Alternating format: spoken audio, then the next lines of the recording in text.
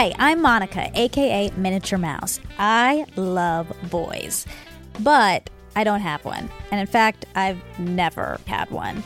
I could probably count on two hands how many dates I've been on in my entire life, and I decided it's time to change that. Hi, I'm Jess, and I love boys too. And in the opposite way of Monica, I can't count on all the hands in America how many people I've had sex with. And yet, I still don't have a boyfriend. And I want one. And I'm Dax, and I love Monica and Jess in so many ways. They don't have partners, and that is a huge mystery to me because they're both incredibly attractive, so fun, so smart, and have so much to offer. So what we decided to do is examine these unhealthy patterns and bring in experts and outsiders to help critique us, advise us, guide us, pretty much call bullshit on us so that we can find the romantic companion that we're looking for. We started this thinking it was going to be just cute little dating challenges that we would go on and talk about and laugh about. Turns out it is very hard to be vulnerable in real time in public. Yes! I'm so excited! You're so lying. We romanticize pathological love. 1 to 10. How much do you want love? Go. You can't even get the sentence I out. would just eat around it. It's a little selfish. Why do I want something, and then why have I designed it to fail? We must put the chum in the water for the sharks to come, buddy. Monica's like, so apparently I have to join Raya this week? He likes fucking. You don't even have a kiss, a handheld, anything. Your frontal lobe is just in the way. Push-up bra, low cut top. That's what you should be doing. Masturbate every night. Rob's too uncomfortable for this. Please enjoy Part 8, Monica and Jess Love Cock Buffets with Dan Savage. This episode of Monica and Jess Love Boys is brought to you by Athletic Greens, the all-in-one daily nutritional beverage for improved health and peak performance. We love Athletic Greens. It tastes so good, and I've been trying to keep my immunity up. I have been pounding Athletic Greens because I always have so much energy and my body feels good after I've had it. Athletic Greens has a proprietary blend of 75 vitamins, minerals, and whole food sourced ingredients. It's a superfood powder. You just put some water in and start chugging. It tastes so good. It's designed to fill the nutritional gaps in your diet and bolster 4 pillars of health: energy, gut health, immune support, and recovery. If you're interested in upping your health routine and you're looking for one of the best, most complete formulas out there, you definitely want to check out Athletic Greens. They deliver it straight to your door. It tastes great and it's high quality. Athletic Greens may be the single best thing you can do for your health and success this year. I can't stress this enough. Jump over to athleticgreens.com/Monica and claim my special offer today. Get a 20-serving pack for free, valued at $79 with your first purchase. You can also claim this offer in the UK/EU using the same URL. That's athleticgreens.com/Monica. Monica don't like boys. Monica loves boys. Jess don't like boys. He loves boys. Monica and Jess, they don't like boys. They love boys. Wow, Part 8, Monica and Jess. This is a virtual Monica and Jess. It is. It's our first one. It's odd. I wish we were all together, but we do have a fabulous guest today. Dan Savage. Dan, thank you so much for joining us. Hi, Dan. Thank you guys for having me. Oh, we're so excited to get your perspective. So last week we had Esther Perel, and she gave me the Love best. her too. Oh, man. She really had a lot of mic drops for us.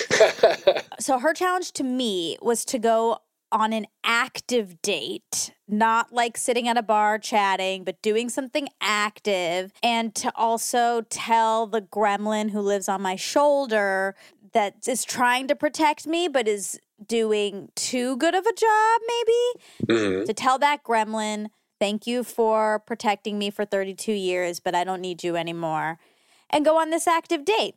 So we recorded that before the quarantine, maybe a day before, I would say.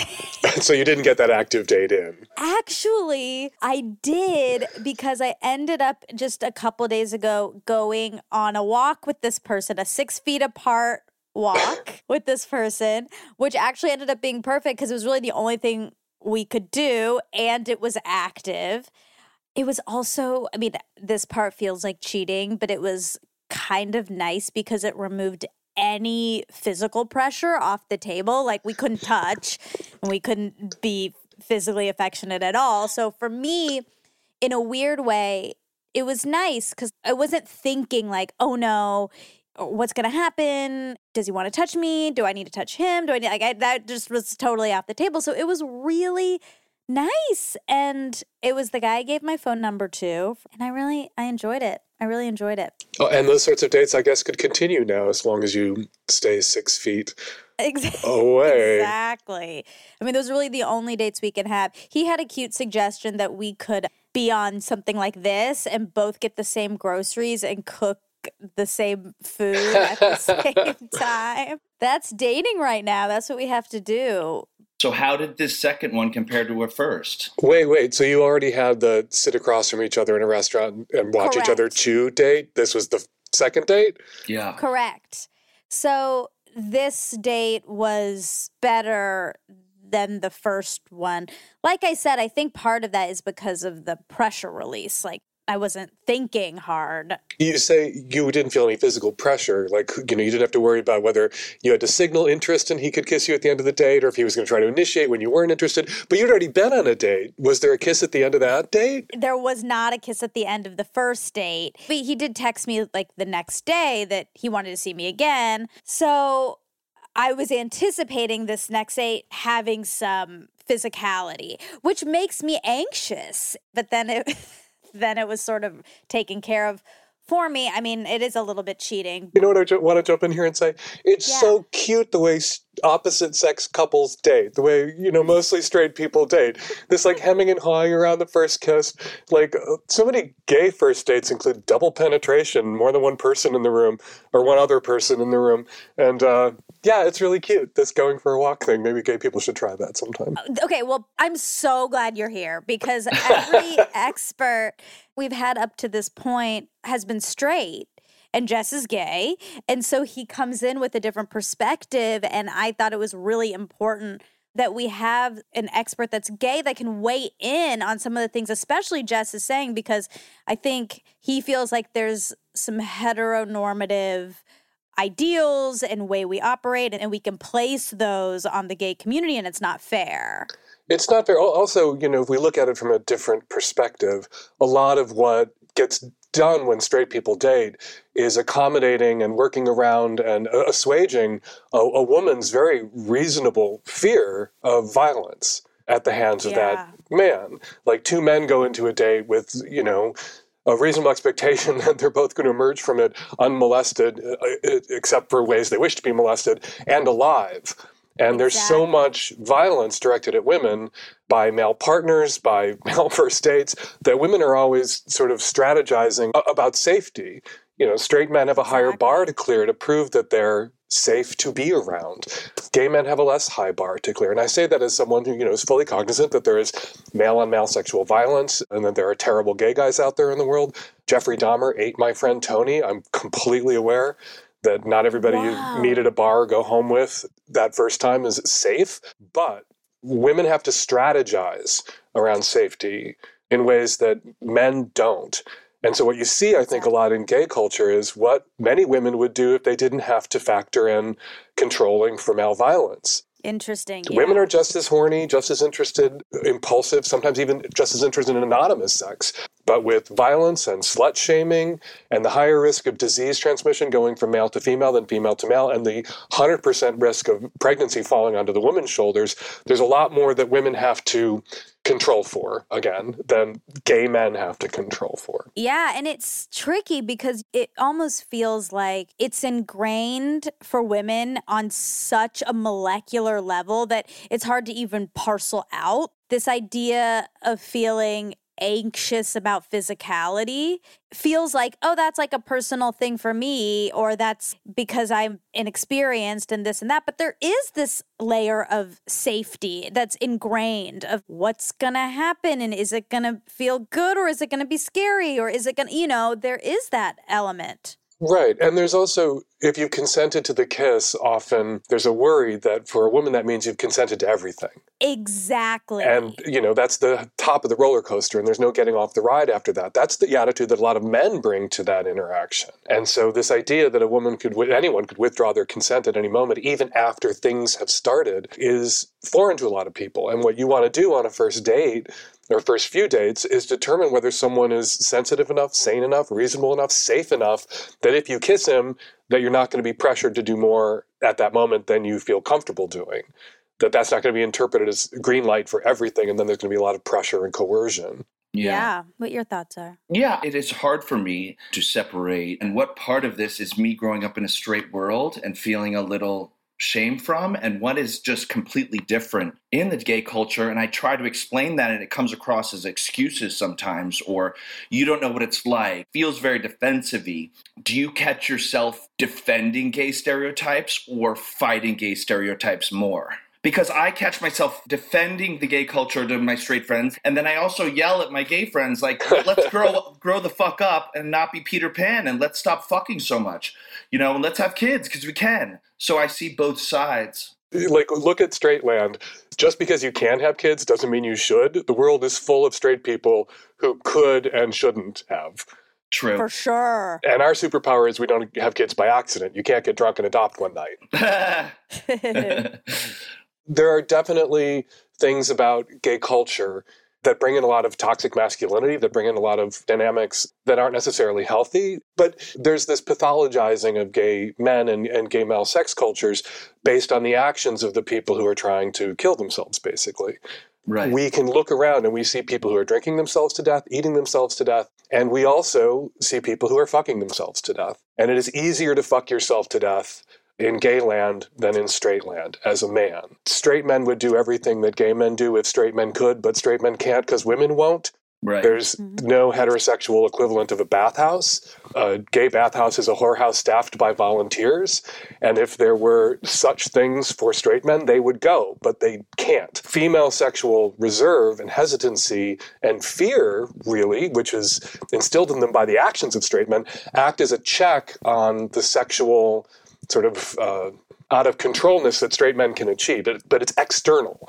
And we gay men, and I think the challenge for gay men, and I say this as someone who's very sex positive, who doesn't believe in monogamy, who's married to someone that he met 25 years ago that he had a one-night stand with that first night. I'm very pro one-night stand. It's how I met my husband. I love it. We have to find the check inside ourselves. What straight men have is an external check, unless they're an NBA star or a billionaire. We have to find that check inside ourselves. We have to know when to push back from the cock buffet and say, you know what, I've had enough. Because the cock buffet, if you're a gay man and, reasonably attractive as you are, as, some people think I am, the cock buffet is always open. Right. And you have to know when you've had enough. I've had so much cock buffet that even at 43, when I have had relationships and I want to fall in love, and that's why I'm doing this podcast to slow down, it's still, I'm horny as fuck during this coronavirus. Like, it is crazy how my old instincts are kicking in, and I'm talking to guys on Grindr and no one's meeting, which is great, and I'm really glad that no one's doing that. All forbidden fruits. And I mean, I honestly think that we should all buy stock in condoms because everyone's going to be fucking after this, when this is over. And everyone's stuck with their kids, so no one wants any more kids. So condoms are going to go like way up. I don't have, Monica, you need to invest in that. I swear to God. I need a little credit for that. Particularly I think for gay men, there's always this attraction to what's transgressive, how you break the rules, what's against the rules. You're transgressing against the expectations, norms, also rules. And when you first embrace your identity as a gay man, usually the gay thing hits you like a comet at 12 and you're like, fuck, and it's not what you wanted and you dread it. And then you eventually embrace it. But, we spend years jerking off about something we feel terrible about. Right. And we feel like we're breaking the rules and we feel remorse and shame. And then as adult gay men, I think we eroticize and want to return to that transgressive place because it's so intensely felt. And there's something so intensely felt, remember the first time you had a dick in your mouth, whether you're out of the closet or not? That was such a moment of like intense transgressive feeling. And then we want to recreate that in our adult sex lives. And as sex becomes easier and we become more comfortable with ourselves as gay men, how do we recreate that? We look for other rules to break. We can't break the rule about being gay anymore or feel that frisson about being gay anymore because we've embraced being gay and we're out now. And so what are the rules we can break? Well, it's coronavirus. We're all locked in. Here's a big rule that we can break. You're 44. I'm 55. Yeah, 43. So 43. Pardon me. Never want to round up. Imagine how I feel. But I remember the HIV, the worst years of the AIDS crisis, and there were people who've transgressed by not using condoms. Right. Who recreated the intensity of those early experiences, I think, by transgressing against what had become a community norm around condom usage, and they would break that rule. Well, with PrEP now, people are breaking that rule even more. Let's tell people what PrEP is. Pre-exposure prophylaxis. Yes, so there is a pill, it's a Truvada pill that you can take daily that 99% prevents HIV. I'm not a specialist at all. I'm not a doctor. But basically, it's an AIDS med that you take proactively. HIV negative men take it, and it makes the transmission of HIV from someone who has it almost impossible, upwards of 99% safety. So basically, it's brought back to gay culture anonymous or instant hookups that involve condom-free sex. 2 boyfriends ago was HIV positive, Tim. I almost was more educated on what undetectable meant than he was, and he was HIV positive for 13 years. Yeah, that's the flip side of PrEP is undetectable is uninfectious. It's arguably safer to have unprotected sex with an HIV positive person who knows he's HIV positive and is on meds than to have sex with someone who thinks he's HIV negative and might not be. And we had an interesting dynamic because I loved him and we were in a monogamous relationship and he wore condoms all the time, and understandably, but he shamed me for not even saying, like, you don't love yourself. And then PrEP came out 2 years later, and he was like, oh, undetectable. I'm like, I knew this the whole time, and our relationship suffered because of it. Can I ask an invasive question? And we don't want to give too many identifying details, but was he older than you? I always date younger. But he was the one that was my age appropriate. He was only 2 years younger than me. Huh, interesting. His ex-boyfriend gave it to him, and it affected him, obviously. But I think he had a lot of issues about it, and I didn't, because that's just not my past. So it was interesting. Well, there's some people who had HIV, have HIV, who maybe got stuck in what it meant to have HIV at the moment they found out they had HIV, and it took longer for them to come around to how PrEP and U equals U changed everything, changed people's calculus around safety. When protease inhibitors first came out and AIDS moved from a death sentence to a chronic manageable illness, people began to make very different choices around safety. That's when you began to see a real decline in the use of condoms because people figured they could take risks, not, every time they had sex, but sometimes if they felt like taking a risk in the moment, knowing there was kind of a net with these new treatments that transformed what it meant to have HIV. And now, like with PrEP and undetectable equals uninfectious, people make much, much different choices. The sex culture that has exploded in the last 5 years, 10 years, really does resemble gay male sex cultures in the 70s, where there was a lot of anonymous sex, a lot of multi-partner sex, and no condoms and a lot of anal. And for me, sometimes it's a little freaky. But I was involved in that process, and it was fun as hell. But I am checking myself. And this podcast is basically that I want to find love. And I've been in love a couple times. I fight these old instincts that I have. You talk about breaking the rules.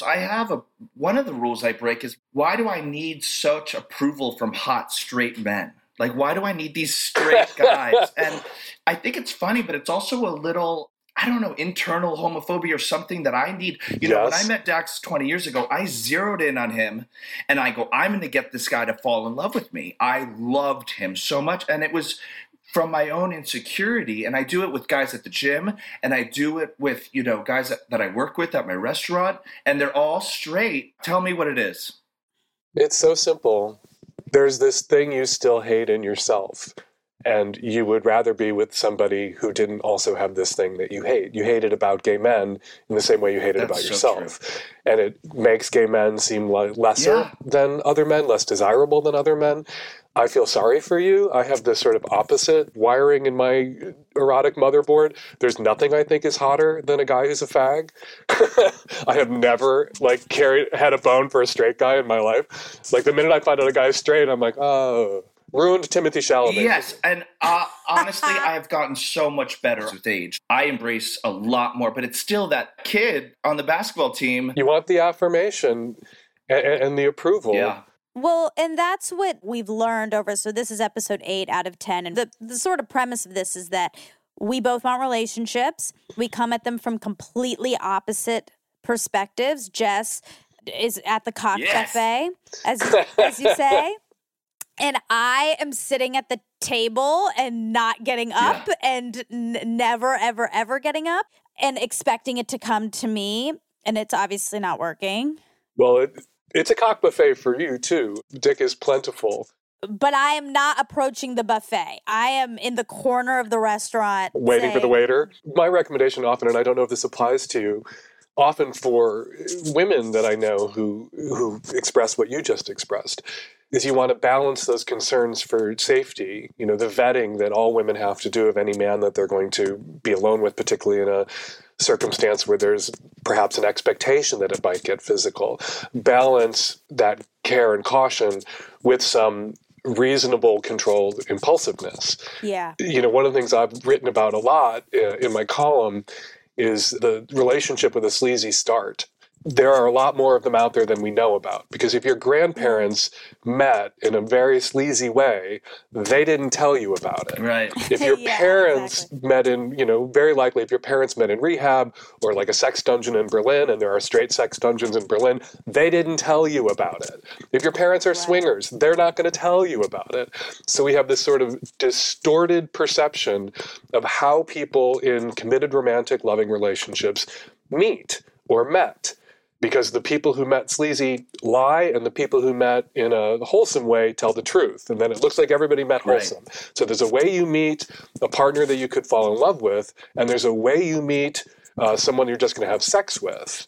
And so you wind up disqualifying people that you could fall in love with because you have this self-fulfilling prophecy in your head. You have this idea in your head that if we met at a bathhouse, if we met in a dungeon, if we had a one-night stand, if we met in rehab, if, I went home with this person the night I met him, where I usually have this rule of, we have to go on 5 dates before we can do anything intimate, then you disqualify those people. You say, couldn't be worthy of love because we met in a bathhouse. Couldn't be worthy of love because we had a one-night stand.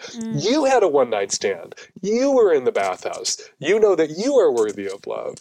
So I'm not saying only have impulsive, arguably, actually riskier sex. Just be open to both kinds of meetings. That if somebody you want to vet that person. If you feel this impulse and a connection and you trust somebody, or you feel the desire to do something transgressive and go to a crazy place and do a crazy thing, if you met somebody in that place and you clicked with that person, don't disqualify them. Just as you would not want to be disqualified yourself. If you're at the cock buffet and you've been doing that, and that's your program, and if you're Jess, you're on Grindr multiple times a day, and don't you think there's a mentality shift that has to be explicit for you? That's like, I'm also open to this being long-term, or... I just think if you're in the mindset of sex, is there space for longevity in that? Yes, absolutely. It's situational. It depends on who you end up in bed with. You have a one-night stand with somebody and there's no real other connection there. You don't spark off them personally. You don't enjoy chatting with them. There was a physical thing, but there wasn't any sort of even initial emotional click. You know when you're in bed with somebody and you're having a one-night stand, and then you're chatting a little bit afterwards, and then 2 hours go by that you click. It has to be felt on both sides for something to happen, for it to take off. But it can be felt. And I also want to say that not everybody at the cock buffet is there because it's their only option and they're sad and they really want a relationship. Some people want the cock buffet and that's all they want, and that's perfectly legitimate. One of the problems in committed long-term relationships is that so many people who don't want them are sort of hustled into them by sort of a cultural pressure. We've talked about that a little bit on here, yeah. Okay, good people want to be in relationships. I want to be a good person. I'm going to put myself in a relationship. A lot of people end up in relationships who really would be better at having a lot of STRs, as I call them, short-term relationships. We talk about LTRs all the time, and successful LTRs, which means somebody died. That's our metric for success in a committed relationship. Somebody's dead. Coronavirus is going to result in a lot of successful relationships, right? Oh, God. And what we also need to have a language, I think, around what's a successful short-term relationship, a successful relationship that both people emerged from alive. And an STR can be 2 hours, after meeting up on Grindr. And if you're kind and decent and they're kind and decent and you have great sex, you create a little bit more joy in the world. Even if there's no click, you can be kind to each other. Or a successful STR can be, 3 months. And somebody can be the kind of person who has a lifetime of successful 3-month STRs. One of the things that I see all the time is that when people want out of relationships, they feel like they have to blow them up. They feel like the only way they can legitimately leave a relationship is if it's high conflict and there's anger. So people will generate conflict and anger to get out, or to justify getting out after 3 or 6 months all the time, rather than just being honest and parting amicably after 3 or 6 months because you're an STR type. And it's better for STR types to seek out STR types than to, lead LTR types to believe that they might want an LTR when they know that they can't. But there's a lot of people out there who are STR types who, have a kind of false consciousness around wanting to be LTR people when they're not. It's just like around monogamy. A lot of people out there make monogamous commitments they can't keep because they can't conceive of themselves as a good moral person, but not monogamous. Right. So they psych themselves up to believe that monogamy is for them when actually they're not for monogamy. I love that. Interesting. I mean, I guess it's just looking inward and being truthful with yourself. How can you know if you're an STR or an LTR type? I mean, I feel strongly that I do want a long-term partner for fulfillment and companionship and all of those reasons. I don't think it's societal for me, but I have thought about it a lot because I've been surrounded by these long-term relationships my whole life. My friends from home, from high school on, relationships. And then our friend group here is a lot of long-term relationships. And that's what we're surrounded by. So it feels like, I should do that. And so I've really thought about it a lot. Like, am I I should do that. Yes. But what do you want? But I do feel like I want that as well. Well, maybe you want it now, but what does your life look like? What's your history? Sometimes people say to me, I want a monogamous relationship. I've cheated in every relationship I've ever been in. And I'll ask them, is a monogamous relationship what you want, or is what you think you're supposed to want? Based on a lot of people's actions, it's clearly not what they want. But they feel like they're paying, respect to decency by claiming that it's what they want or believing it's what they want. Well, that's sort of the background of me is like, essentially, I've been fairly anorexic in relationships in general. I don't know what that means. You throw up relationships? What's an anorexic? No, that would be bulimic. Oh, right. Okay. I'm sorry. I got my eating disorders messed up. Come on, Dan. No. I avoid. And it's been, our listeners now know all our backstories a ton, but it is relevant for you to know in assessing all this. It was an Indian girl in Georgia, and I felt like there was a lot of moments early on in my formative young years where I felt rejected many times. And I felt that it was because of things I couldn't control, like the color of my skin and my ethnicity and all of these things.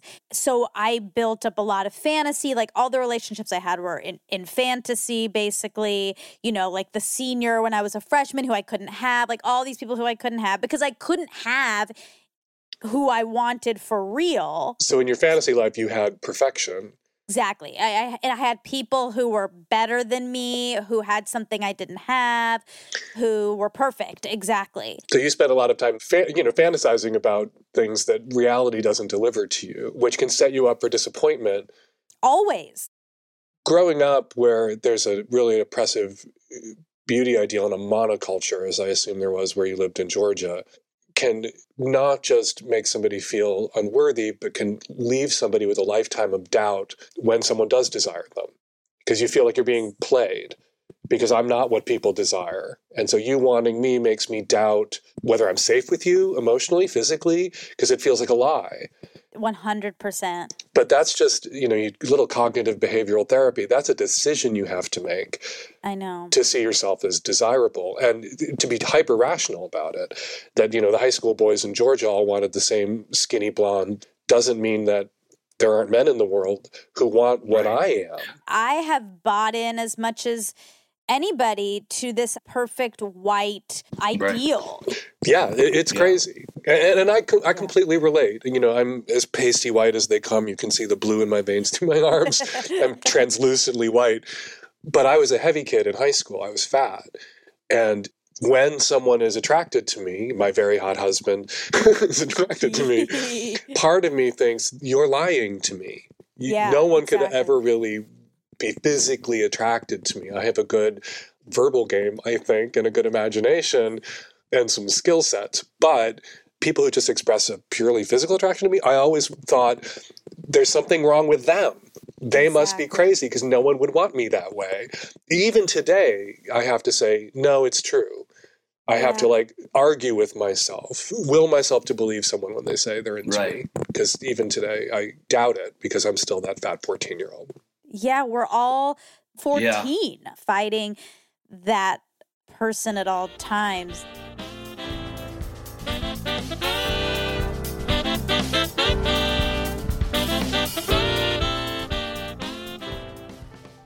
We are supported by Tushy. Now, this couldn't be more relevant to us and this episode because everyone has an ass and everyone deserves the gift of Tushy. Treat your butt right with Tushy. It's in high demand right now, so order today. Because when you wipe with dry toilet paper, you end up wasting a lot of toilet paper and water cleans better than dry paper anyway. Thankfully, there's now a sleek bidet attachment that clips onto your existing toilet and sprays your butt completely clean with fresh water. It is Tushy, and it's the best thing you can do for your butt and your mental health. You feel very clean when you walk away after using Tushy. Did you know that the average person uses 57 sheets of TP a day? Wow. That is too much. And every roll of toilet paper requires 37 gallons of water to be made. A bidet only uses an average of a pint of water. So come on, guys, stop wiping and start washing. It does not need to cost $1 zillion to upgrade your bathroom. Tushy only costs $79 and changes your life. So please go to hellotushy.com/Monica. Get 10% off your order.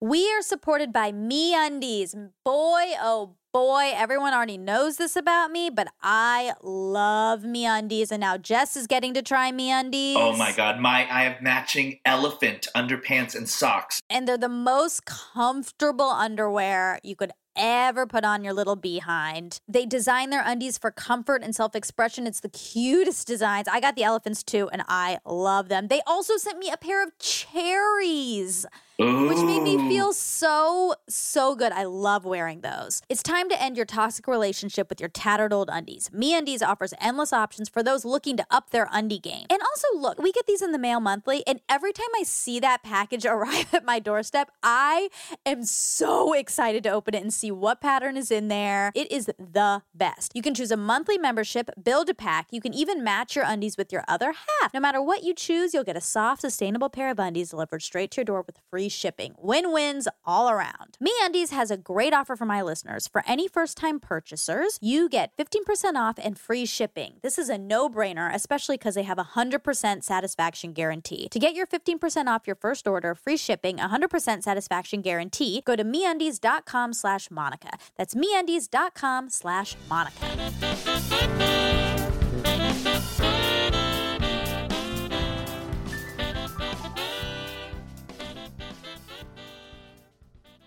So circling back to the anorexia, so I shut that valve off at some point, and everything was fantasy, and nobody who liked me I was going to say yes to because there was something wrong with them.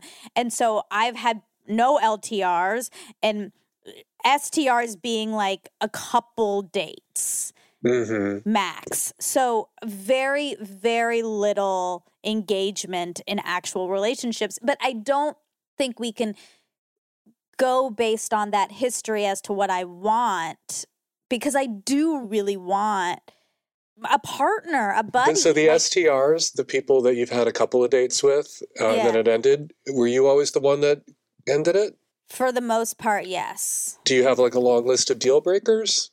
Oh, I'm totally critical. Yeah. I wanted, when I was 30 and single, suddenly single again and heartbroken and didn't leave the house for 3 months. 3? That's nothing. Yeah, right. We're all facing a year in the house.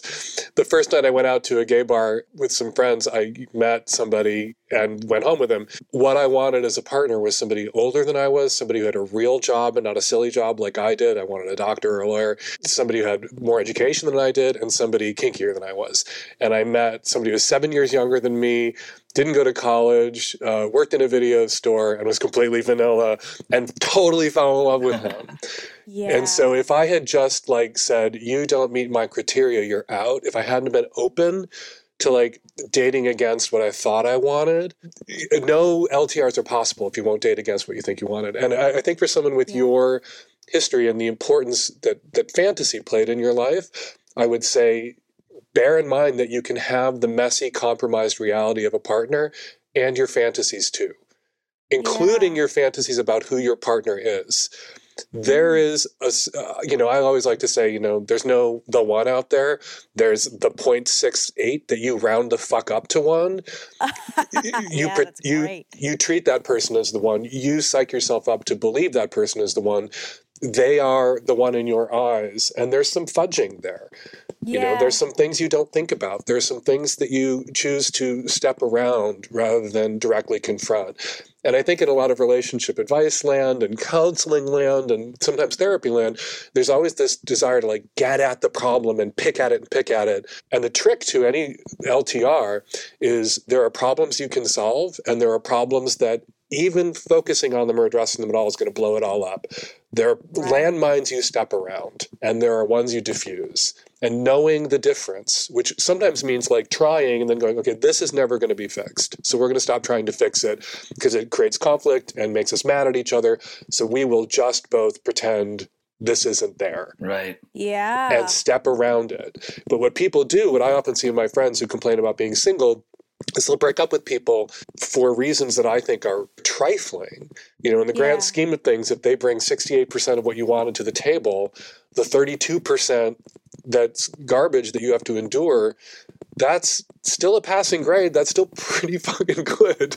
So I would, if I was your relationship coach, encourage you if you get to that date too, and you have assembled that list in your head of why you can't see this person, which is really a photonegative projection of your own insecurities around why they wouldn't want to see you, usually, is to push past it, is to keep seeing that person anyway, even if you don't like X, Y, or Z about them, even if they want...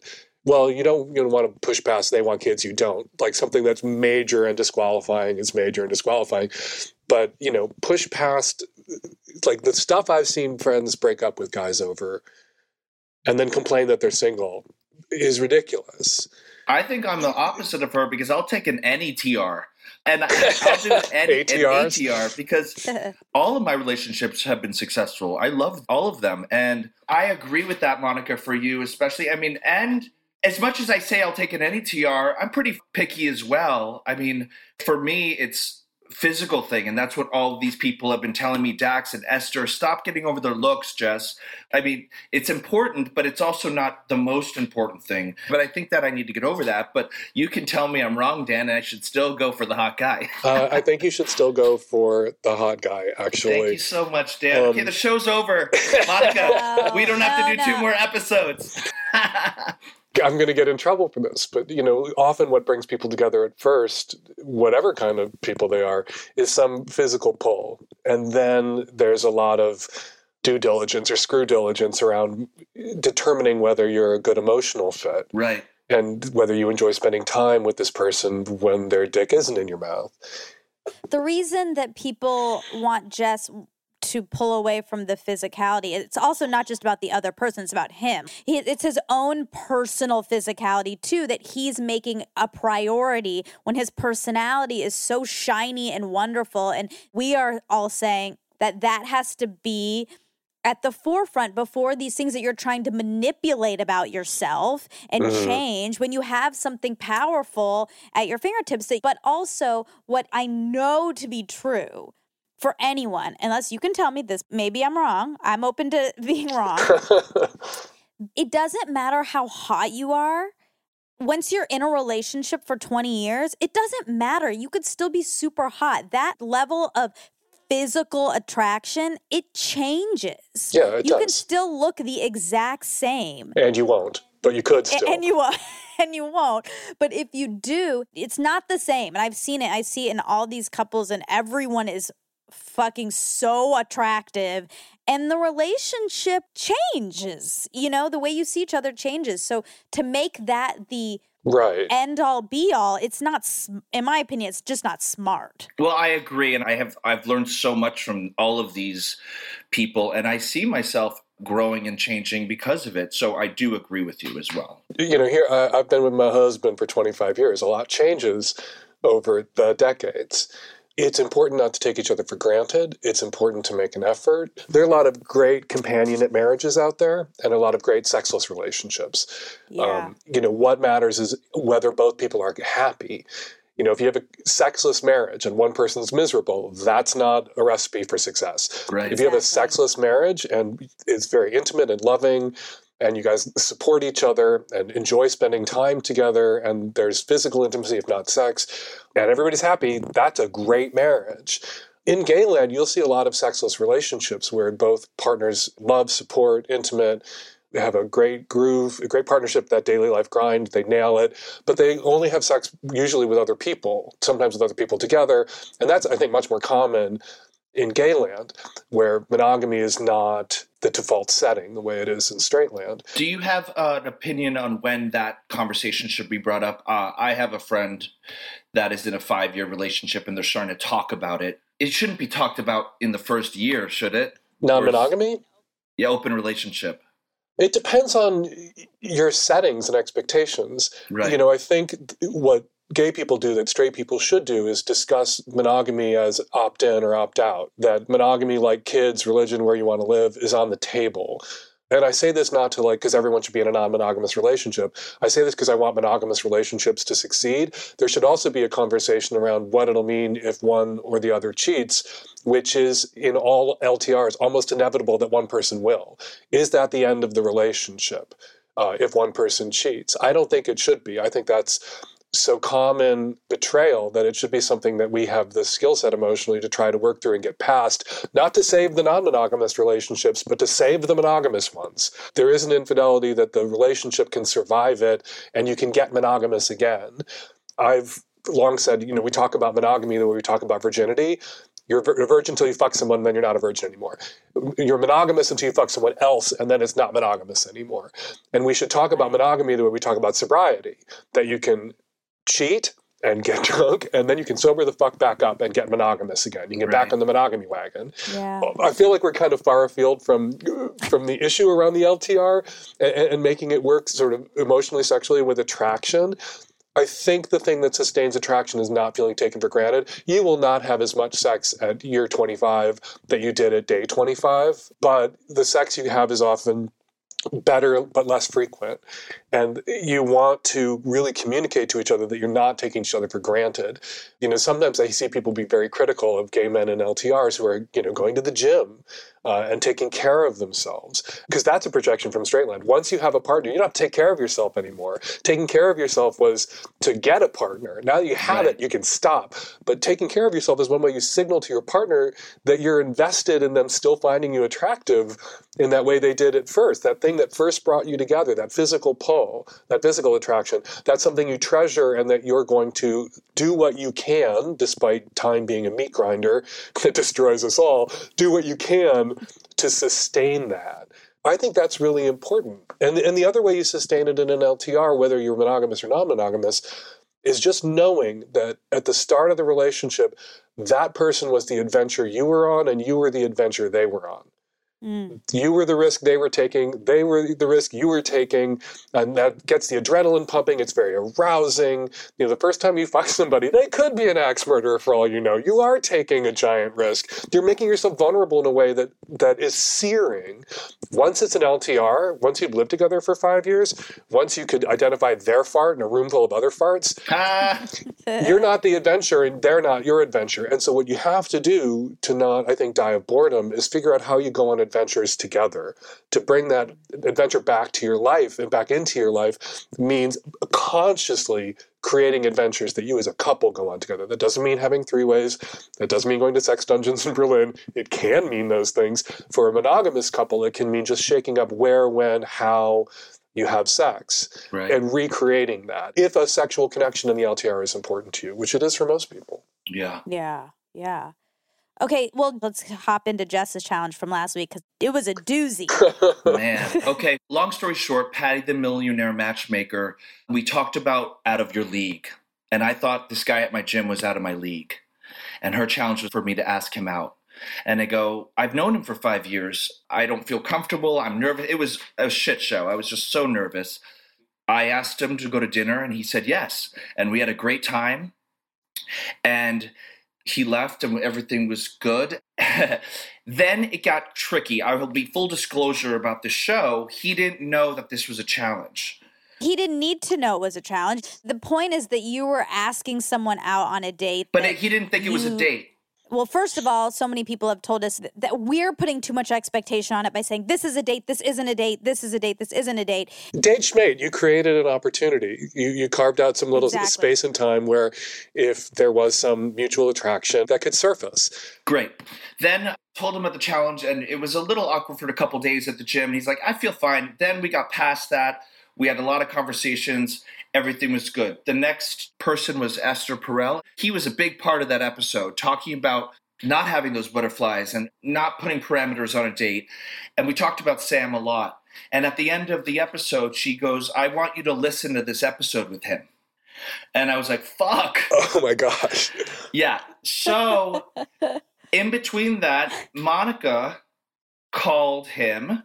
And why don't you tell him what happened? And then I'll tell him about how we watched the episode on Zoom and listened to it last night. Right. So before we recorded with Esther, we thought it might be an interesting idea because Jess called me after his date with Sam. He called me immediately and he said, friend zoned. I was friend zoned immediately. It was really fun, but I'm in the friend zone. And I was like, why are you saying that? How do you know?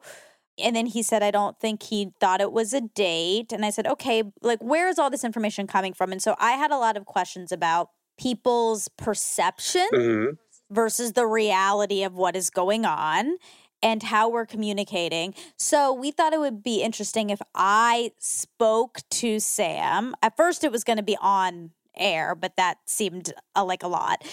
So that I spoke to him and just had this conversation because we never get that. We never get that in life where we go on these dates and we don't know what the other. Right. Half my questions at the Savage Lovecast are people wanting to know what the other person was thinking or feeling. As if I have some special ability to pry people's brains open and read the tea leaves that they don't. Usually we can only guess at it, but you got to subpoena and depose. Exactly. I did. And first of all, he's lovely. He's so perfect. He's wonderful. And how old is he? 40. Oh, good. 40, rich, hot, successful. And of course, this is why I was insecure and I thought he was out of my league. And so how did the convo go? So Jess hasn't heard this, and Sam said that I could be honest about everything he said, so I'm going to be. I'm so nervous. Oh my God, I am too. But Jess, first of all, like I said, he's lovely. He's wonderful. He thinks you're magical and special and has like beautiful things to say about you. But what you just said, he's 40, he's rich, he's hot. That's the way you described it. But that's how you're ranking in your head. No, rich is not important. I'm telling you what he is. But it's important or you wouldn't have said it. No one has had money that I've ever dated. But the reason he's on a pedestal for you is because there's all these things. Mostly his one looks of them and his for personality. You. And him being successful and rich are maybe fourth and fifth, sure. All right, so he told me that 5 years ago, the first time he met you, it was at the gym. You came up to him. Uh-oh. Oh, no. And you said, hey, I'm going to be a star too. I'm going to be in this movie, Chips. Oh, no. So when he told me that, he wasn't like, so I was grossed out by that or I didn't like that. He was just, that is a memory he has. That is so embarrassing. But oh, my God. But Jess, the reason I'm choosing to say this is because when you just described him, you did describe those things about him. And but I don't want to feel. Okay, sorry. Continue. Well, no, the successful and wealthy thing, whether that makes him more attractive to Jess, that makes him more marketable. It means there's more competition for him because that is something that's for sure. Generally people desirable. Are attracted right. to. I like the guy at the front desk that is hot. Like success and money are not something that I've ever gone for, ever. But yes, there's this thing that Sam was at the gym because of that I thought he was out of my league. Okay, continue. Right, but what he's taking from that interaction is, oh, this person thinks that I have some level of something and that he's connecting with me on that. That turned him off. I don't know if it turned him off. This was 5 years ago. He just, I mean, yes, to be honest, yes, I think it's a little uncomfortable for him. It's uncomfortable for me that I even said that. I don't even remember that. And this is disgusting. Well, and by the way, he was very clear. He was like, I'm not saying people don't value that stuff. He was very self-aware and he's like, I'm also not judging a whole person based on one interaction. He's totally not. You know what the lesson here is? Often when we're attracted to someone, we're awkward in that first interaction. For sure. Which is why you don't want that first interaction to be your only interaction. Often the worst thing falls out of your mouth the first. Oh my God, I remember the first thing I said to my husband was not the best thing to say. What'd you say? I'd been looking, I have no game and I'm very intimidated by people I think are attractive. And, if somebody I am personally attracted to, I've had people say that they thought I was mad at them. Like a friend somebody I met years later who was a waiter at a restaurant I frequented just thought I was glaring at him and I was actually taking him in. I was memorizing every detail so I could jack off about him later. And I'd been watching my husband, my now husband was at this club and I was standing with a drag queen in a corner by coat check saying, oh my God, look at that guy, he's so hot. And then he came up to coat check to get something, I think out of his coat pocket. Oh, wow. And the drag queen said, well, tell him. Oh, no. And I looked at him and said, God, it's so embarrassing. Because my husband has a beautiful mouth. I said, you have a pretty mouth. That's nice. And no, it's very deliverance. It's a very creepy thing to open with. And he looked at me and said, the better to eat you with, and walked away. Oh. So that made me think, okay, there's somebody that I could spar with. I love that. But we didn't stick around. He didn't stick around after I talked to him. He left. That was our first interaction. Yeah. Right. He got high and I got a little drunker and we circled back and had our second and third interactions that same night.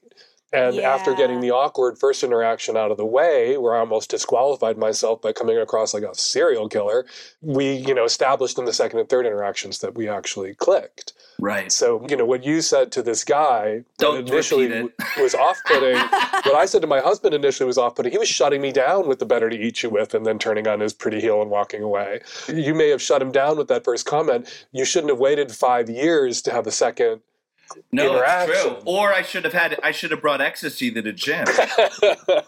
Another lesson. Oh, that's so embarrassing. What else did he say, Monica? He was not judgmental at all. He thinks you're fantastic. He really does. He said he did not think it was a date. But that's interesting. I was talking to him about this. I'm like, I guess how clear do we need to be, when we're asking people out on dates? And also I was telling him, I was like, it doesn't really matter if it's a date or not. Who cares? It's just hanging out. It's just getting to know each other on a deeper level. And he agreed with all that. But then he started talking about another guy or somebody he was into or something. And you downed your drink and said, okay, ready to go. No, that is so not true. Okay, that's your reality, and I'm telling you what his reality is. That's in his head. Okay. Yeah, I'm not embarrassed about that. The drink was halfway. We only had one drink. It was halfway through the meal, and we had so much more conversation. He said you had 2 drinks. So this is my point, is people have different realities of what is going on. True. We can't even agree on how many drinks everyone had. So, it sounds like what Monica's saying is that he might not be interested in you in the same way that you were interested in him all these years. And if that's the case, what I want you to take away from this is that you have it within you to ask somebody out on a date that you're interested in and go out on a date. 100%. And this getting friend zoned is not a thing. People are attracted to you or not attracted to you. But that's what I'm trying to tell these, and Monica and Esther, and it's like, you don't know, and that can grow. I know as a gay male if someone's attracted to me or not. And that's just the truth. I've had enough sex and I have enough flirting with people that I know that when someone's attracted to me and when someone just likes my personality. There are, though, outlier examples out there in gay land, and I think it's more common in straight land, where people were friends for a while and then an attraction grew. We're so invested in those stories because we wish they were more common than they are.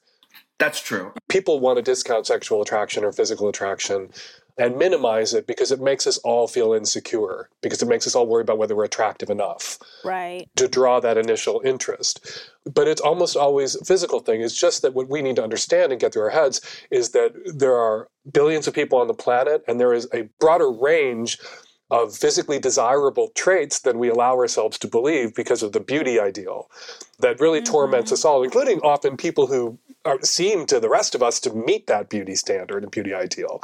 There are people who are attracted to all different types and kinds of persons. And there's not a lid for every pot. I don't traffic in that there's somebody out there for everyone, because some of us are going to be alone. And it's better to, create a life for yourself that's fulfilling, whether you're partnered or not, than to live in false hope or be miserable until a partner comes along, as if a partner isn't often the beginning of new miseries. And partnered people who live to be partnered may get dumped. Their partner could drop dead and then they're unpartnered again. If their life is only happy, if they have a partner in it, they're setting themselves up for recurring misery. Sure. But there are a lot of people who are attracted to a lot of different types of people, and for different types of reasons. And sometimes the reason someone's attracted to someone has more to do with, I don't want to say personality, but more to do with an emotional dynamic that doesn't emerge until they've gotten to know them. Yeah. That there is, and not even an emotional dynamic, an erotic dynamic that doesn't emerge until there is a reason that you've been thrown together again and again, whether it's being asked out on dates that you went out on because you had nothing better to do, or work brought you together and there's somebody that you weren't attracted to physically, but as you got to know them better, something sparked and they click into that, and it creates a physical desire where there wasn't one just from the visuals at first. That is a thing that happens. And that's why we kept on hanging out with Sam and kept on talking about Sam, because of that. I love that you got these notes from him. I think it's so amazing to see people's lenses. For sure. And I want to make it clear, he at no point in that conversation said, I'm not attracted to Jess. When I thought it was a date, I was like, oh no. None of that happened at all. His perception was when he started talking about another guy and you, in his opinion, the date ended quickly.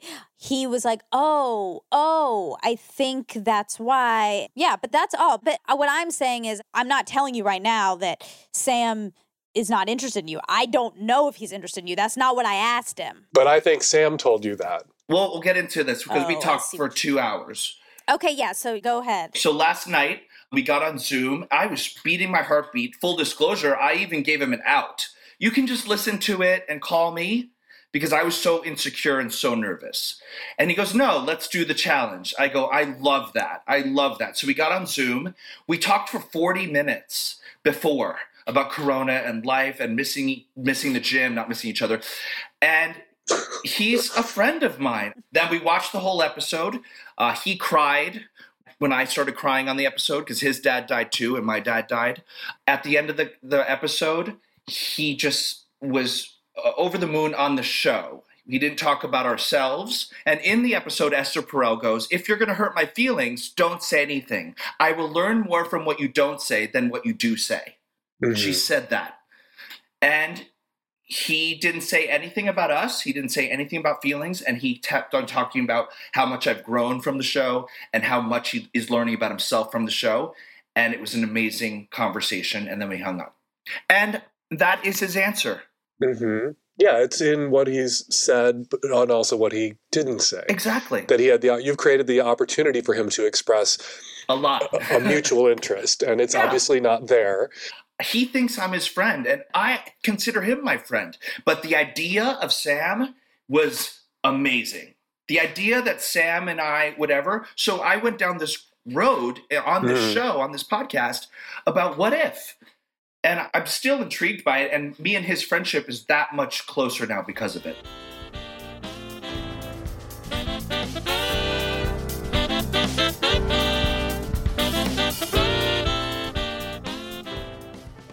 We are supported by Raycon. Look around you. It is a wireless world, and everyone needs a great pair of wireless earbuds. But before you go dropping hundreds of dollars on a pair, you need to check out the wireless earbuds from Raycon. We both have them, and they are wonderful. I love them. Mine are white in a little white case, and it's so easy to charge, and I bring them to the gym, and they don't fall out when you run really, really, really fast. And they have great clarity. I never feel like it's fuzzy or anything like that. The sound is perfect, and Raycon earbuds start at about half the price of any other premium wireless earbuds on the market. Their sound quality is fantastic. Their newest model, the Everyday E25 earbuds, are the best ones yet. That's what I have. They have 6 hours of playtime, seamless Bluetooth pairing, more bass, and a more compact design that gives you a nice noise isolating fit. They are awesome. You know, some of the other brands can get a little bit owie in my ear. Do you have that? Cumbersome. Yeah. This one's very comfortable. The company was co-founded by Ray J, and celebrities like Snoop Dogg, Cardi B, Melissa Etheridge are obsessed with Raycons. Now's the time to get the latest and greatest from Raycon. Get 15% off your order at buyraycon.com/Monica. That's BUYRAYCON.com/Monica for 15% off Raycon wireless earbuds. Buyraycon.com/Monica. We are supported by Roman. Jess, if you were to guess on average how many days people in the U.S. have to wait to see a doctor, what would your guess be? 3 weeks. Americans have to wait around 29 days to see a doctor in major U.S. cities. And if you're dealing with a condition like erectile dysfunction, you don't have 29 days to wait. No. That's why our friends at Roman have spent years building a digital platform that can connect you with a doctor licensed in your state, all from the comfort of your home. So convenient. And it's completely on your schedule. Just grab your phone or computer, complete a free online visit, and you'll hear back from a U.S. licensed physician within 24 hours. And if the doctor decides a treatment is right for you, Roman's Pharmacy can ship your medication to you with free 2-day shipping. That is so easy. You also get free unlimited follow-ups with your doctor anytime you have questions or want to adjust your treatment plan. With Roman, there are no commitments and you can cancel anytime. So if you have commitment phobia, this is for you. So if you're struggling with ED, go to GetRoman.com/Monica for a free online visit and free 2-day shipping. That's GetRoman.com/Monica for a free online visit and free 2-day shipping.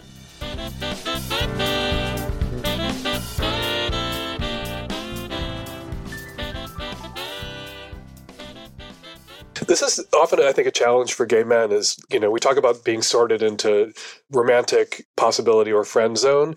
I think the more difficult challenge for a lot of gay men is figuring out who our friends are versus who our romantic potential partners are. Yes. That often what draws us together can be confusing because am I attracted to you as a friend or am I attracted to you as a potential love interest? Straight people, the evidence of this is all the commentary we see about whether straight men and straight women can be friends. Straight people typically don't draw friends from the opposite sex pool, right? Straight guys' friends are almost always straight guys. Straight women's friends are almost other women. Gay guys, their friends are almost always other gay men, and their lovers are also gay men. Yeah. And we have to figure out how to differentiate those two kinds of attraction, which I think can be kind of blurry.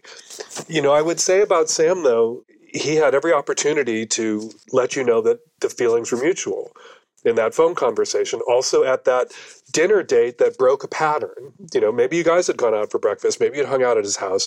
You'd never sat down and had dinner together alone, which I'm sorry, most people are going to interpret as a date. And if at that time he took the opportunity to tell you about someone he was interested in romantically, that's the equivalent of someone saying, it's not you, it's me. It's a flare. It's a kind of signaling of interest or disinterest that gets them off the hook and spares the ego, that it was a soft, nudge you back, not to the friend zone, but signaling to you the kind of relationship that he has with you, that he values, obviously, because you guys have this long connection, that he doesn't see you as anything else. Otherwise, he wouldn't have talked about, even if he had been attracted to some other guy and hang out with other guy, he would know that it would shut down any possibility with you if he mentioned that other guy at that time. And he chose to mention that guy for a reason, and it was to shut it down, I'm sorry to say. Yeah, we've talked about other guys for the last 5 years, so it didn't throw me off at all. That's what we do. We have a friendship. But Dan, if we're saying that most people are 0.68 and we're rounding up to 1. Right. Then... No, not most people are. Like, there are a few out there that you will meet some 0.68s. And it's your job to round one of those fuckers up to 1. Right. But so Sam, when we spoke, he said, which was interesting, he was like, when I listen to your show, I relate to you. I connect with you. I'm like you. You know, he's not like Jess. He's like me, where he has these kind of standards that aren't exactly right, that are not too high, but aren't rounding up. There's too many deal breakers. And a lot of like judging within 30 seconds whether this person is going to be worthy of being around for a long, you know, he has the same issues that I have in a lot of ways. And so I guess my thought was like, I can see it in other people, of course. It's so hard to see in yourself, but I can see it in other people like, but maybe Sam is just not to the rounding up stage yet, but what if he gets there? I don't know. I mean, I guess why would we wait? Who cares? Like, move on. But I mean, maybe this is another gay straight difference, but there's just so few people in life, men, for me, that I enjoy so much, but I'm not attracted to, or I wouldn't want to spend a ton of time with. You know what I mean? I don't know. Like, for me, the personality and the vibe between me and another person, physical attraction comes next for me. I just feel that maybe that's possible. And I would challenge you again to interrogate that, because as a woman, you've internalized a lot of cultural messaging, but also a lot of fear. And so getting to know the guy and feeling comfortable with the guy before the physical attraction may be a control for that fear. And it's a perfectly reasonable fear. Men are testosterone-soaked dick monsters, and they're a danger and a threat to themselves, and particularly a danger and threat to women. And so it is in your own advantage from an evolutionary perspective to really vet a guy before you bet a guy. But that doesn't mean you don't have the capacity for there to be an initial spark of physical attraction. If you can set that aside, if you can tell yourself, there is a thing I typically do for my own safety that's a reasonable, rational thing to do that has convinced me that all this must be done before there can be a physical attraction. And you can say, this is my dynamic, this is what I do, and this is why I do it. Then stepping outside of that and allowing for there perhaps to be an initial physical attraction, to allow yourself to perceive it, without then feeling like you have to act on it. Right. I wanted to hit on something you just said, though, about looking at somebody and wondering whether they're the person you could round up to the one, wondering whether they're the person you could spend your life with. If you feel like dating is, you look at somebody and you have to ask yourself, can I spend 60 years or 50 years with this person? Those stakes are so high. Yeah. That the answer is almost always going to be, yeah, no. Right? Because it's so consequential a decision. What you need to do is look at somebody and say, do I enjoy spending time with this person? Would I like to spend some more time with this person? That can turn into 50 years. Yeah. Looking at somebody after 2 dates and saying, all right, all chips in. Is this the person? Is this the one? Am I going to make them into the one for myself? That's going to give everybody cold feet. Yeah. And this is getting back to my wish we had a conversation or an acknowledgement of STRs as a thing that can be rewarding and successful. Is this someone I could spend, I would enjoy spending some time with, maybe this summer with? Is this somebody that would be really pleasant, to make plans 6 months out to go on a vacation, to take it by chunks? Because an LTR is really just an STR that just kept going and going and going. Yeah. Everything's a successful short-term relationship first before it can be a successful long-term relationship. I put STRs on my Tinder profile now because I'm down for an STR. And because people want LTRs, and that'll happen if it happens. There's no LTR without the successful STR. Yeah. My personal experiences aren't prescriptive, and the way we did it doesn't work for everybody. I get that. But when I first met my husband, he was so not what I wanted that I was like, he'll be a good summer fling. I'm going to bone this twink for the summer. And then I'm going to go find the right guy for me. Right. And it just kept going and going and going and going and going. And sometimes people ask us, the secret to our success. And Terry will say, we just keep not leaving each other. Right. And you've said this before, which I love. You're focusing on the 85% that's great about him and not the 15% that's bad. You have to figure out what the price of admission that you're willing to pay to be with somebody is. This is a silly Lucy and Ricky kind of example. But when my husband and I first started living together, he's a little bit of a slob. He doesn't put things away. He would make a sandwich and leave the mayonnaise and the mustard and the ham and the bread all out and open, and then leave the plate on the table and wander away. And I would follow him around, yelling at him to put the bread away before it goes stale and the ham away before we, get food poisoning and die, and put your plate in the sink. And then one day I just did it. As he made himself the sandwich, I put things away. And when he was done, I put the plate in the dishwasher myself. And I was like, oh, that was easier. And is he worth it? Is that a price of admission I'm willing to pay to ride this ride? I love that. And I see a lot of people going, he leaves his laundry all over the floor. And no matter how many times I yell at him about it, it never changes. And my reaction is maybe stop yelling at him about it and pick his socks up. And then look around your life and look at the things that maybe he's already doing for you and not yelling at you about. And is there some reciprocity there? Is there some balance there? Yeah. I clean up the kitchen. My husband has done the laundry for 25 years. I haven't folded a shirt in 25 years. So am I going to bitch about being the only one who wipes down the counters in the kitchen? I could. Yeah. But why? Exactly. I read something once, which I thought was so profound in, I think, relationships, but also in working relationships across the board, where if you think you're doing 75% of the work, you're doing 50. Everyone thinks they're doing more than the other people.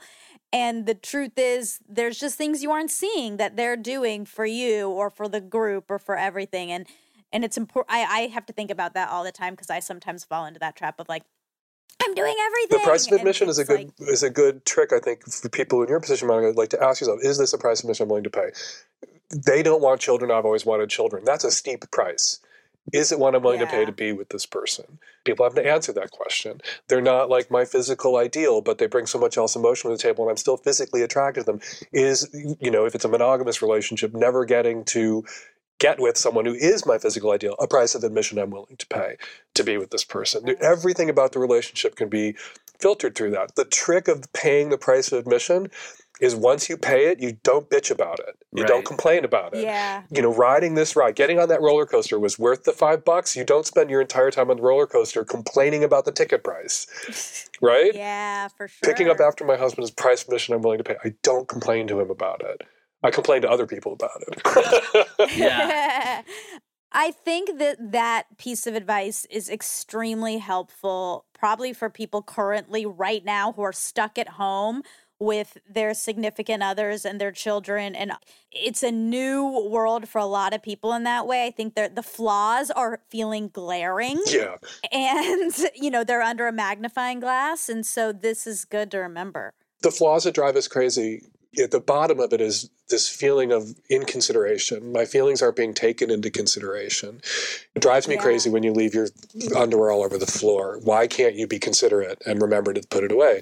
And the trick often, if you're going to pay that price of being the one who throws things in the hamper, is to look for other ways that your feelings have been taken into consideration that you don't feel acutely aware of all the time because your feelings are being taken into consideration.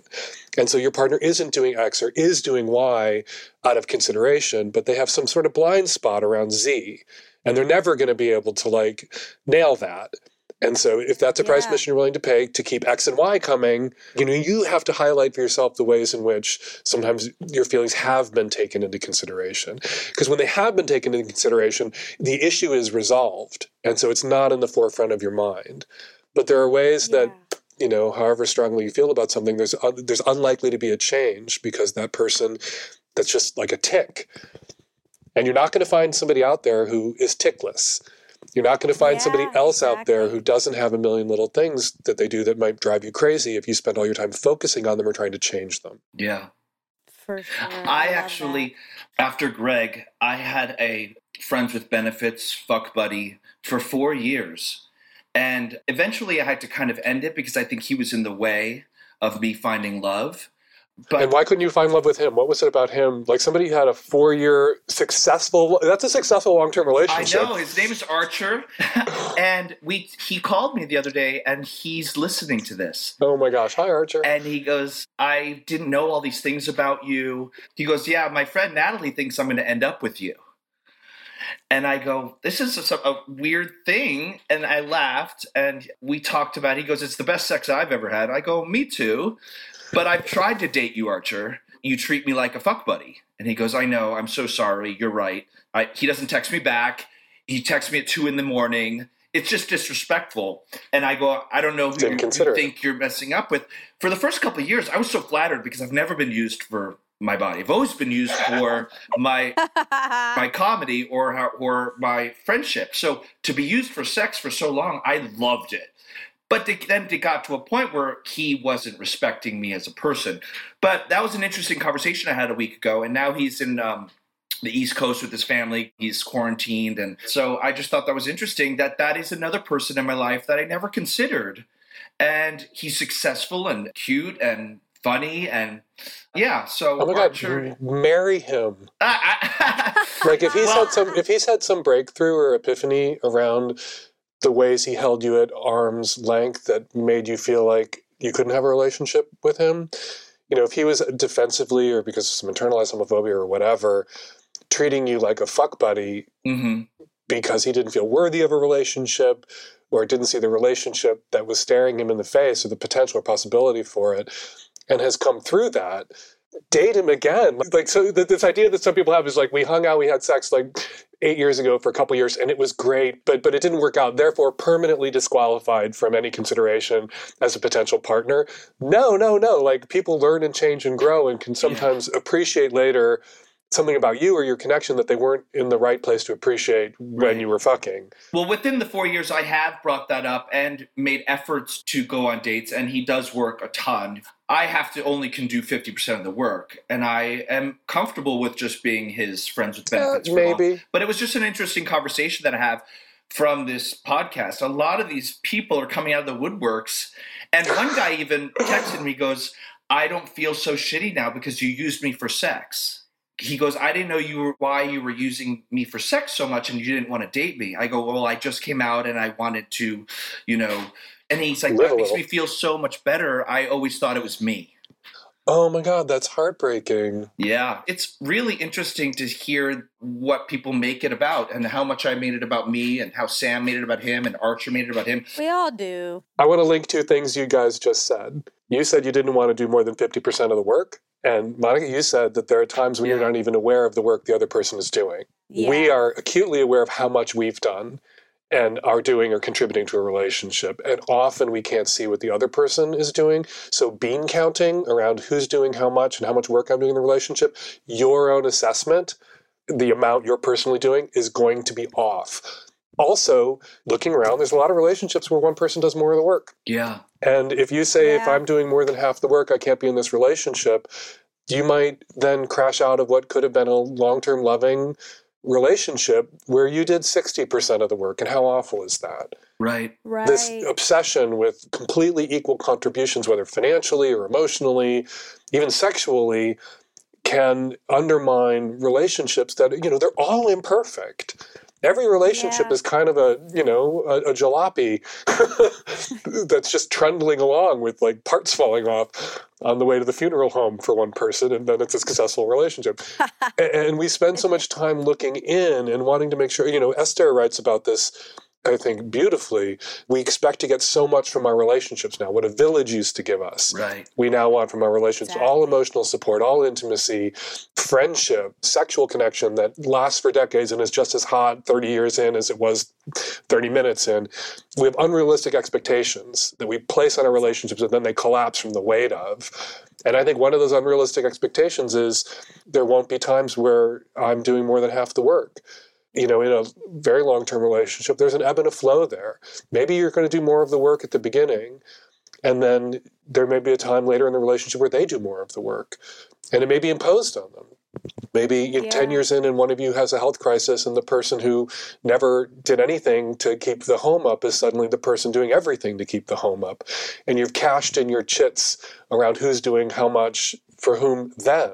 Right. It's true. Yeah. We all get so hung up on this contribution equality, fairness. I think because we connect it to our worth. Like, oh, you must not respect me if you don't pick up that plate. Like, we equate our whole being to the plate. And we don't want to be taken advantage of or feel like we're fools. Yeah. But I'm going to butcher this quote from Shakespeare from Midsummer Night's Dream, like, we're all fools. Yeah. What true. fools these lovers be is universal and applies to us all. We are all fools. So we have this anxiety around being played for a fool or taken advantage of by someone we're dating. You will be played for a fool at times by your romantic partner, and you will be taken advantage of. You will also do that to them. Yeah. There's no LTR without wrongs committed, betrayals, forgivenesses. And there's no LTR if you have a long list of deal breakers, or if you treat every date like a hunt for the deal breaker, a hunt for the reason I can't see this person, which so many people do. Like, I'm going to do my forensic accounting and figure out, run the math, run it through my computer program, figure out how I can disqualify this person and confirm for myself that I'm not worthy or there's no one out there who's worthy of me, rather than going on that date looking for the things about that person that could compensate for the things about the person that you don't like. Mm-hmm. Sometimes those things are only revealed after leases are signed and children are made. Wow. That's true. Dan, okay, so we need challenges to complete by next week. It sounds like Jess is supposed to marry Archer. Oh, man. My challenges are similar but different. I think, Monica, you should do something sleazy and take a risk. But because we have this safety control now, that's a different kind of safety control, which is social distancing, which means doing something sleazy on your phone, like connecting with someone and having phone sex or having a video chat with someone that's erotic. If that's not something that you feel like you can do, like you're not going to masturbate on the phone with somebody, you can help somebody else masturbate on the phone. You can be the person who's like, listening, hearing, sharing their fantasy, building on it a little bit, but connect with somebody in a sleazy way and then connect with that person again in a not sleazy way. Okay, and is this someone I'm already connected with, or No, a new I think stranger? it's a rando. Oh, There's my a lot God. of people on all the apps right now who are looking to like pass a little bit of time at home. I know I'm setting a high bar for you, aren't I? Like, This is really scary. But it could be one of the two guys she's seeing, right?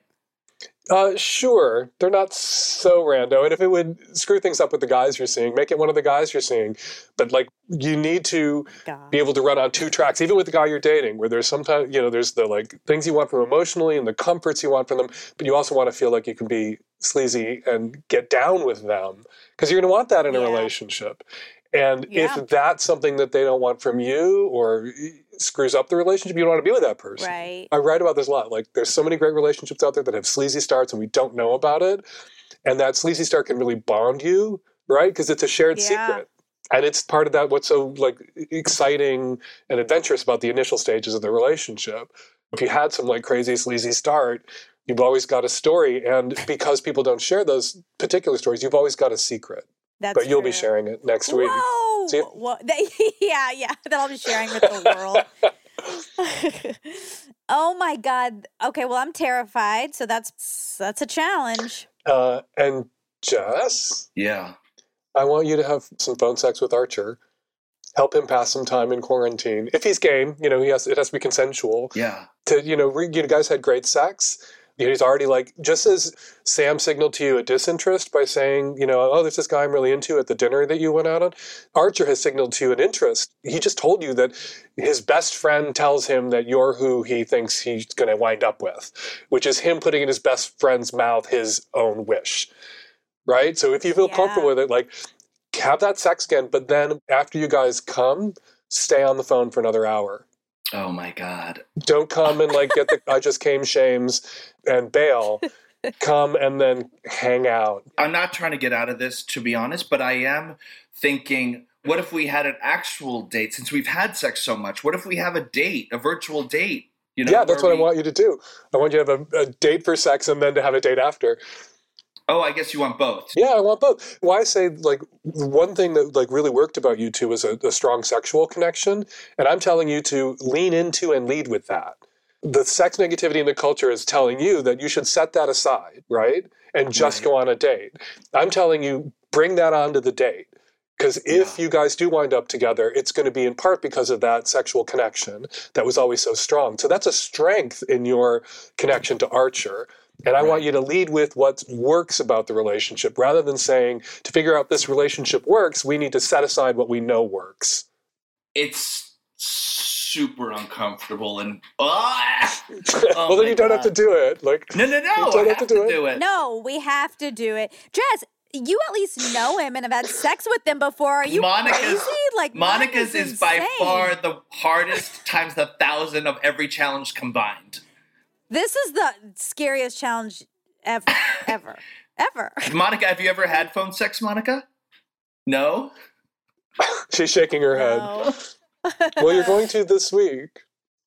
Oh my God. And if one of your sort of issues or stumbling blocks and I can see you're blushing, we're on video chat, I can see you blushing around establishing a relationship is this fear that on some level that you are undesirable, this the psychic scars from childhood, and this doubt that this person who's expressing in a kind of an appropriately, I know I'm a straight guy being vetted, courtly, romantic, formal way, his interest in you.